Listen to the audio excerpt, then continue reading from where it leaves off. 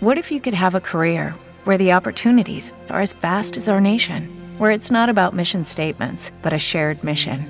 At U.S. Customs and Border Protection, we go beyond to protect more than borders. From ship to shore, air to ground, cities to local communities, CBP agents and officers are keeping people safe.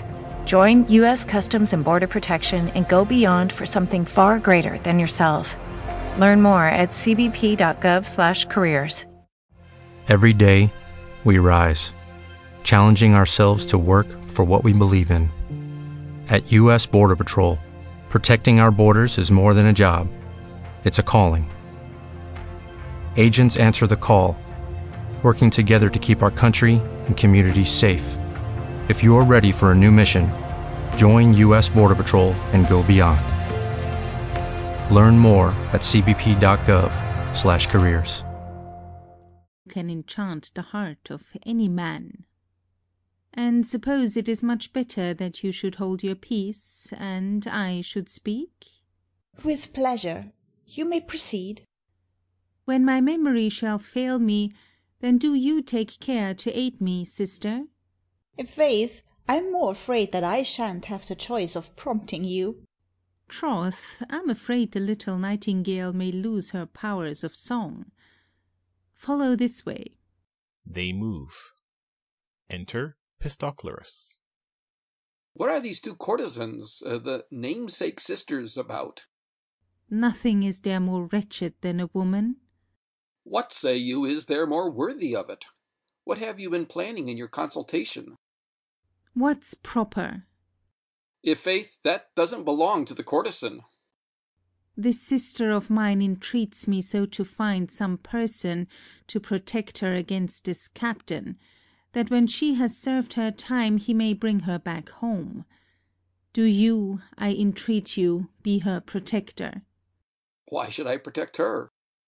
That she may be brought home again when she has fulfilled her engagement to him, so that he may not take her as a servant for himself. But if she had the gold to pay him back again, gladly would she do so. Where now is this person? I expect that he'll be here just now. But this you'll be able to arrange better among ourselves, and sitting there you shall wait until he comes. So you will drink some wine, and so I'll give you a kiss when you have drunk it. Your coaxing is mere bird-lime. How so? Because, in fact, I understand how you two are aiming at one poor pigeon myself. Aside. Very nearly is the lime to read breaking my feathers.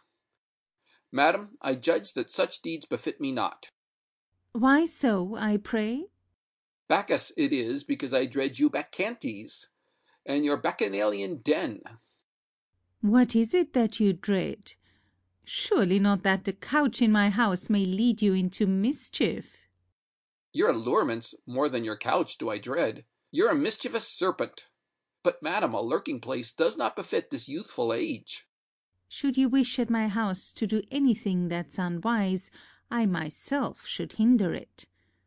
But when the captain comes, I wish you to be at my house for this reason, because when you are present no one will do her and me any injury. You will prevent that, and by the same means you will be aiding your friend. This captain, too, on arriving, will suspect that I am your mistress. Why are you silent, pray? Because these things are pleasant in the talking of, but in the practice, and when you make trial, the same are armed with stings. They pierce the feelings, goad one's fortune, and wound one's merits and character. What do you dread from her? What do I dread, do you ask? Am I a person in my youth to enter a place of exercise of such nature, where people sweat to their undoing? Where for the quoit I rereave a lost disgrace too for my running. How charmingly you do talk. Where I'm to take a turtle dove instead of a sword, and where another puts into my hand the goblet instead of the cestus. The drinking cup is in place of the helmet, the wreathed garland instead of the crest, the dice in place of the lance. For the coat of mail I should have to assume a soft cloak, whereto in place of a horse a couch must be given me. For shield, A strumpet may be lying by me. Avaunt from me, avaunt! Oh, you're too fierce. I am attending to my own interests. You must be softened down, and in fact, I offer you my aid in this. But you are too expensive an assistant. Do pretend that you are in love with me. Whether should I be pretending that in jest or seriously? Well said. Better to do the last. When the captain comes here, I want you to embrace me. What need is there of my doing that? I want him to see you. I know what I'm about. And I, faith, I know not what I'm in fear of. But what say you? What's the matter now? Well, suppose perchance on a sudden a breakfast or a drinking bout, or else a dinner should take place at your house, just as is the wont in such places of resort. Where then should I take my place? Near myself, my life, that with a she-wit, a he-wit may be reclining at the repast. A place here at our house, should you come late, is always at your service.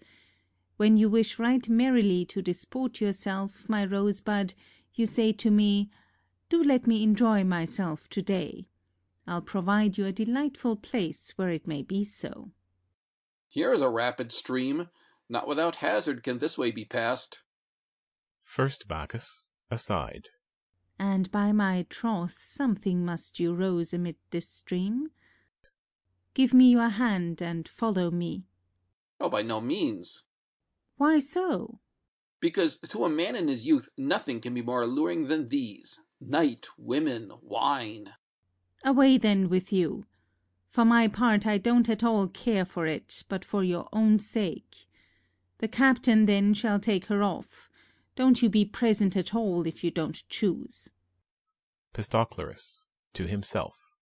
And am I a thing of nothing, who cannot moderate my own passions? What's there for you to fear? There's nothing. All nonsense. Madam, I resign myself to you. I'm yours. To you do I devote my services. You are a dear man. Now I wish you to do this. Today I want to give a welcome entertainment to my sister. For that purpose I shall at once order the money to be brought you from indoors. Do you take care and cater for us a splendid entertainment. No, I'll stay and treat, for it would be a shame that on my account you both should take trouble from me, and by reason of that trouble should pay the expense from your own means. But I can't allow you to give anything. Do let me. Well, I'll let you, if you choose. Prithee, do make haste. I shall be here again before I cease to love you. Exit Pistoclerus. You entertain me pleasantly upon my return, my sister. How so, prithee? Because, in my way of thinking, this day a lucky haul has fallen to your lot. He's mine, assuredly. Now, sister, with respect to Mnesilochus, I'll give you my aid, that here at home you may be receiving gold, rather than be going hence together with the captain.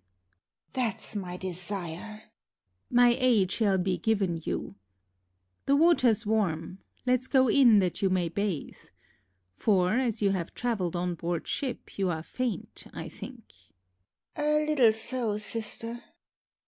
Pistoclerus is seen at a distance. Besides, he's beginning to cause I don't know what bustle. Let's be gone hence. Follow me this way indoors to bathe, that you may relieve your weariness. Scene 3. Enter Pistoclerus, accompanied by people with provisions for the entertainment, followed by Lydas. For some time, Pistoclerus, I've been following you in silence, watching what you were doing in this dress, for so may the gods favor me, even Lycurgus himself seems to me as though he could be led into debauchery here. Whither are you now betaking yourself hence in an opposite direction with such a train? To this place. Pointing to the house. Why to this place? Who lives there? Love, pleasure, Venus, beauty, joy, jesting, dalliance, converse, and sweet kissing. What intercourse have you with these most destructive deities? Bad are those men who speak evil of the good. You speak not well of even the gods themselves. You do what is not right. Is sweet kissing, then, some god? And do you not think she is? Oh, Lydas, why, what a barbarian you are, you whom I had deemed to be far more wise than Thales himself. Go to, you are more foolish than Poticius, the foreigner, who at an age so advanced knew not the names of the divinities. This dress of yours pleases me not. But no one prepared it for you, it was prepared for myself, whom it pleases well. And you commence upon your repartees against myself even, you who if you had even 10 tongues ought to be silent. Not every age, Lydas, is suited for school.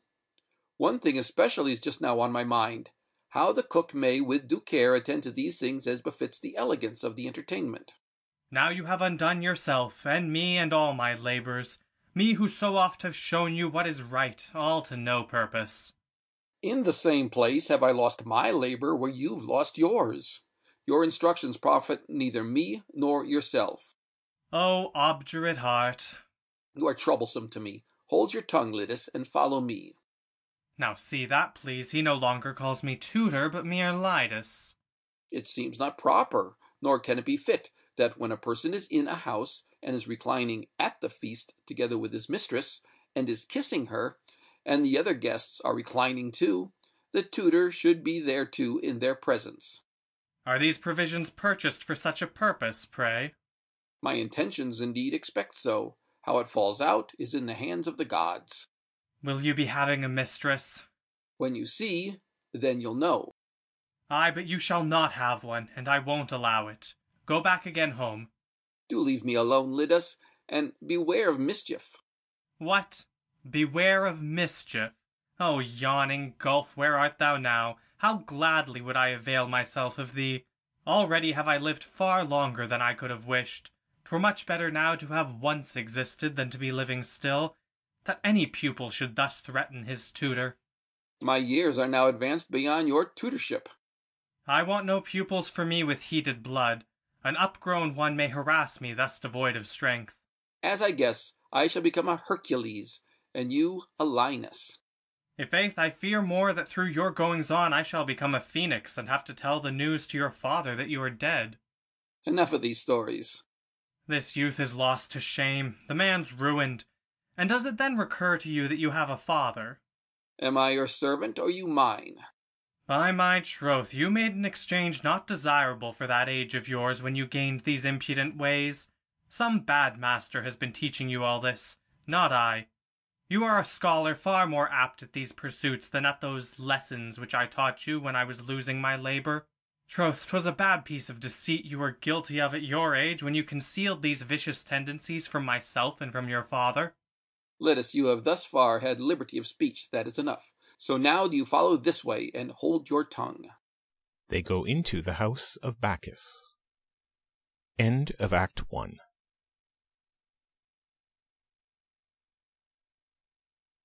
I came from a low-income family that was struggling. You see how hard life can get. GCE became a part of my life because I don't want my family to fall back into that. I never thought education would take me this far. I'm still young. I still have a lot to do in my life and just want to get things done the way I want with a good education under me. I'm Stacy, and Grand Canyon University helped me find my purpose. You've worked hard for what you have. Your money, your assets, your 401k, and home. Isn't it all worth protecting? Nearly 1 in 4 consumers have been a victim of identity theft. LifeLock Ultimate Plus helps protect your finances with up to $3 million in reimbursement. LifeLock alerts you to identity threats you might miss. And if your identity is stolen, your dedicated U.S.-based restoration specialist will work to fix it. Let LifeLock help protect what you've worked so hard for. Save 25% off your first year on LifeLock Ultimate Plus at LifeLock.com/aware. Terms apply.